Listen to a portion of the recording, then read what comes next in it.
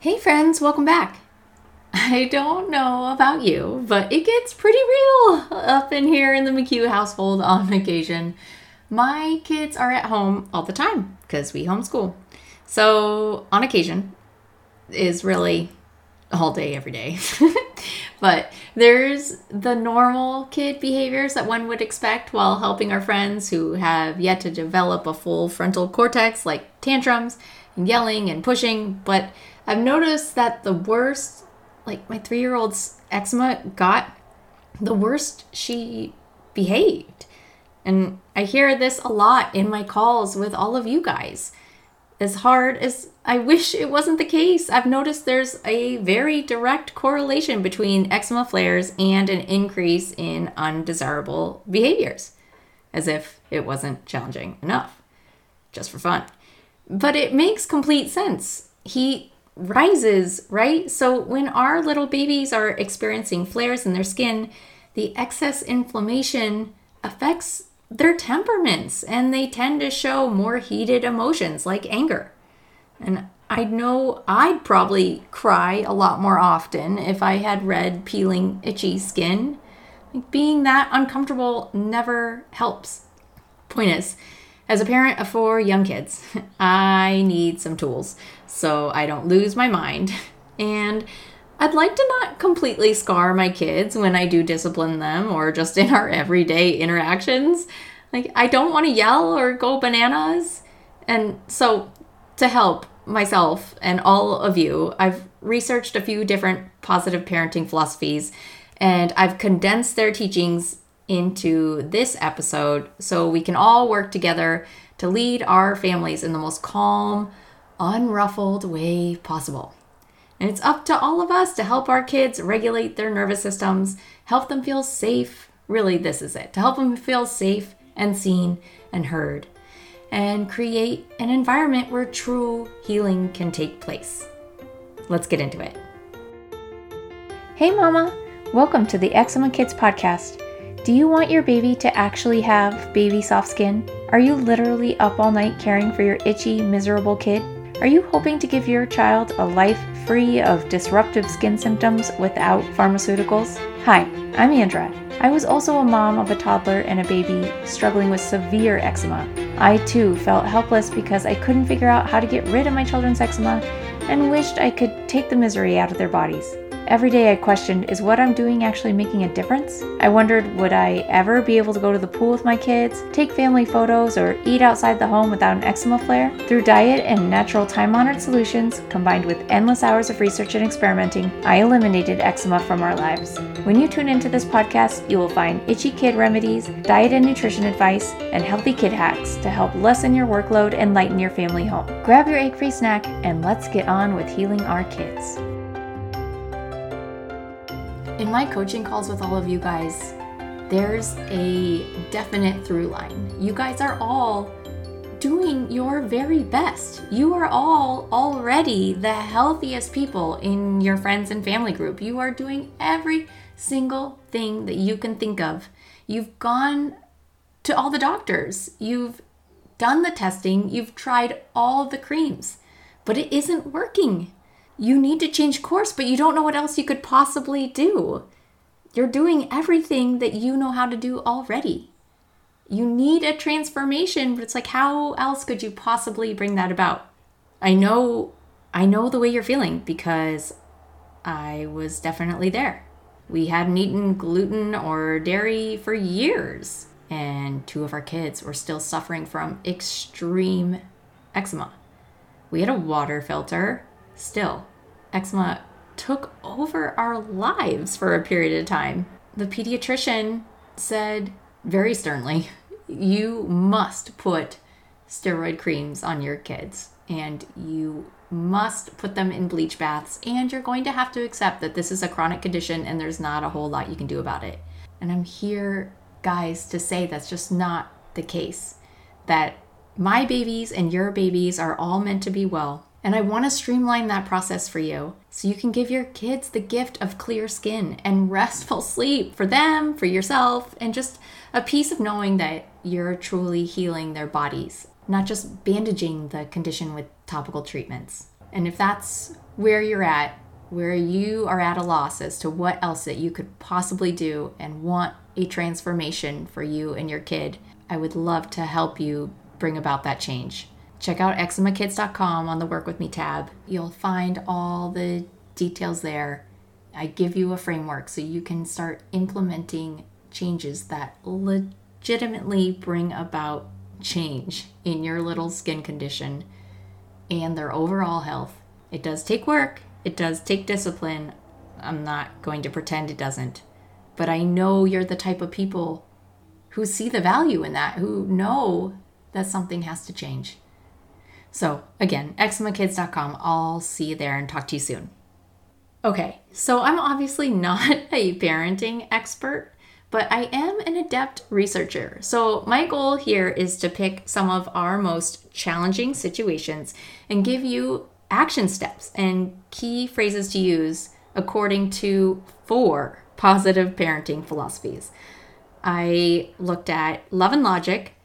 I followed them for a really long time. They're a Colorado-based company, and we're from Colorado. I love them. Amy McCready of Positive Parenting Solutions. She's wonderful. Generation Mindful. I've talked about that resource before. I love them as well. And also Janet Lansbury of the Unruffled podcast, and she writes a book called No Bad Kids. If you hear something that might help you with your tough parenting situations, it might help to take notes and just post them on the fridge in a grid-like format. In the face of this behavior, for example, tantrums, an ideal parenting response, or like what resonates most with me, would be, why.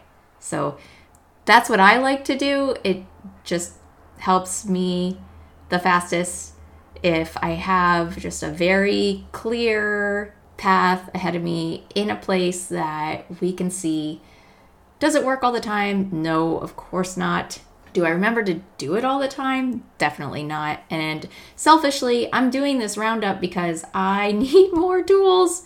I need them now. And so I chose to focus on 2 behaviors that all of us are dealing with, and that's tantrums, and then also compliance for things like putting on your lotion. Like, I know I've experienced this myself, and in talking to all of you guys, I know that's a huge issue, right? Like, you'd love to just let it be natural consequences, but sometimes when their skin is literally peeling off, you don't have that luxury. I've done it. I've let my 3-year-old just be in her skin. Say, if I can't put on your lotion, like, it's going to get worse. But then she wakes up more that night. It's not a good situation. It just really feels like one of those things where you sincerely have to intervene sometimes, right? And I know this is a problem for all age kids. I mean, not babies, right? You do what you have to do for babies. I know all the way through, teenagers. You need to get them intrinsically motivated to solve their situation, more so with teenagers. Point is, I'm just trying to present this information to help all of us. Because when I have a kid screaming at me, like at a decimal 10, it's hard for me to focus on exactly what I'm supposed to say. So having a cheat sheet on the fridge or another common area just really helps me.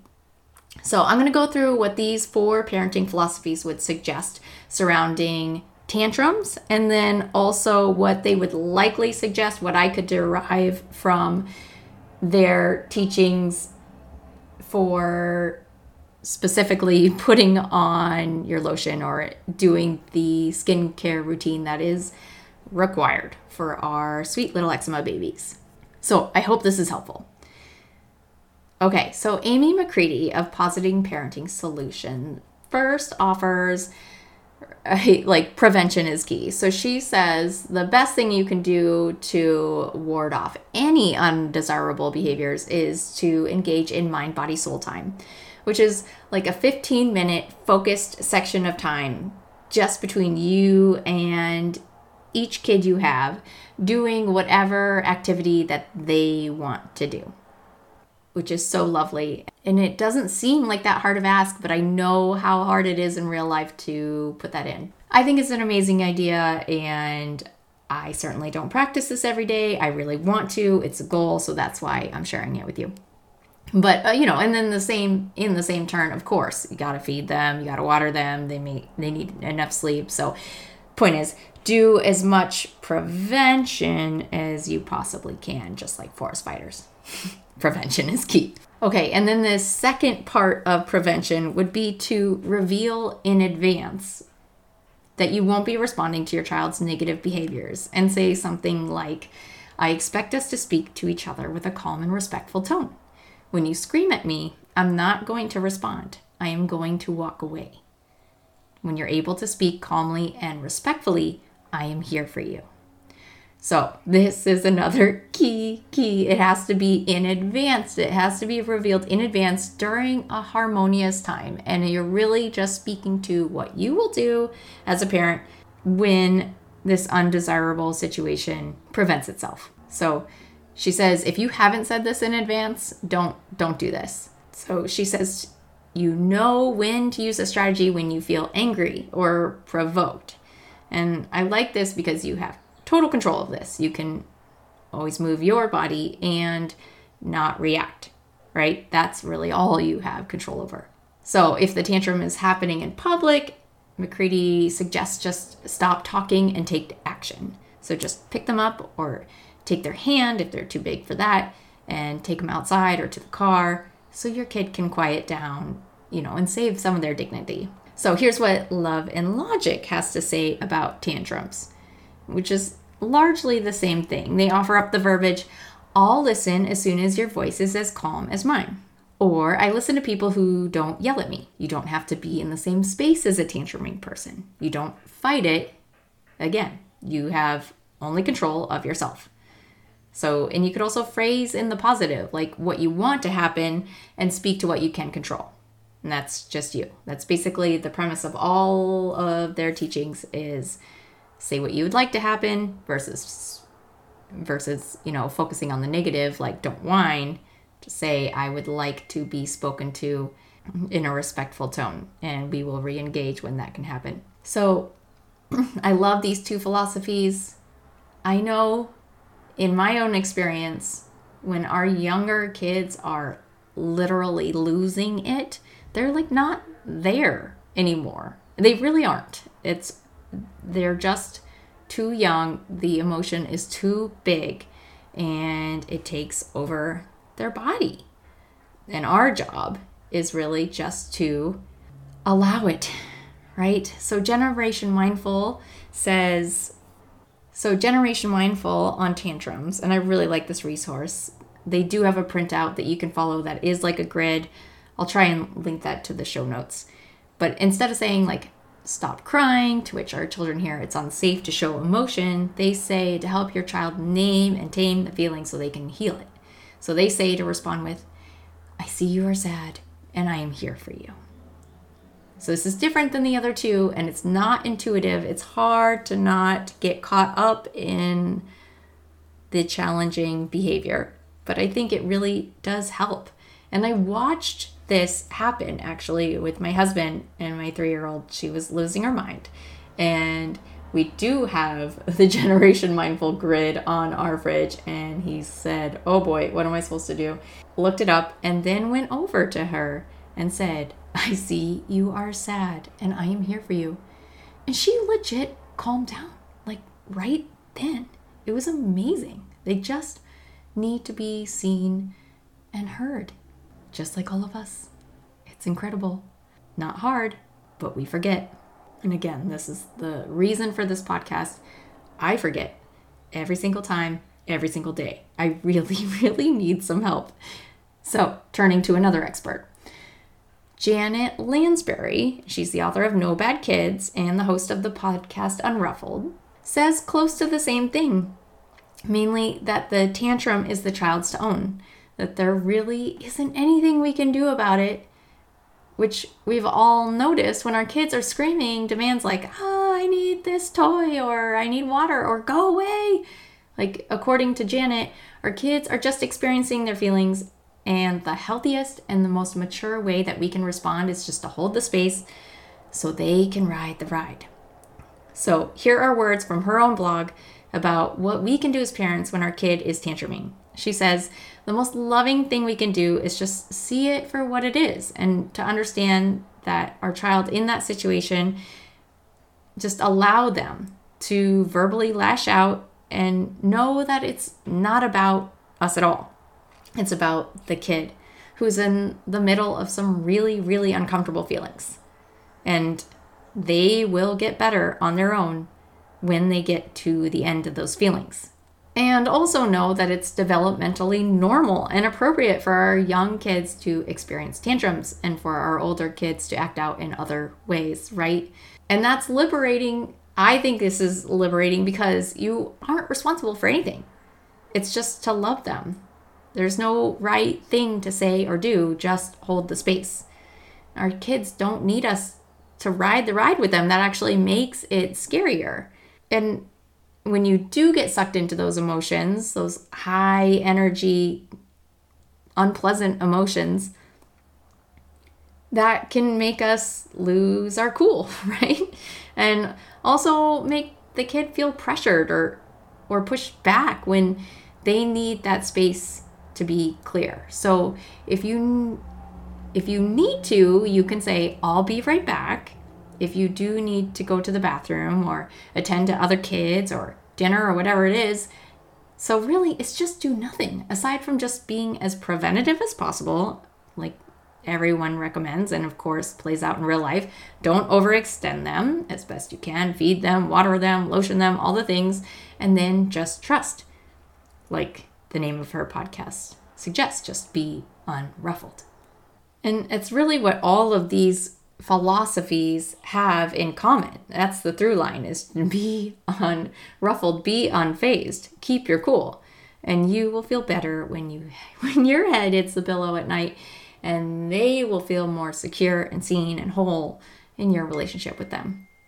And I try and see this as mirroring like our dietary approach to combating eczema, right? Eczema is a heat condition.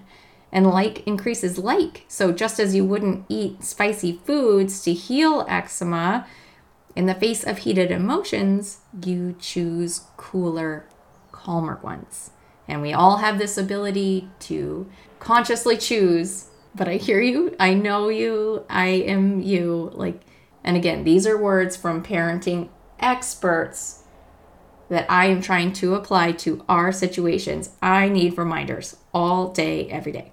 Okay, I'm going to end it there because we're going to get way too long. So I'm going to save what the experts would suggest surrounding compliance, and specifically what to do about things like putting on their lotion or just maintaining their skincare routine for their own good, obviously, and what we can do when we're fighting resistance in that arena. I hope this is helpful. Let me know if you've employed any of these strategies and you won, or let me know otherwise. Tell me about it in our Facebook group. It's Eczema Solutions for Kids, Natural Healing and Comfort.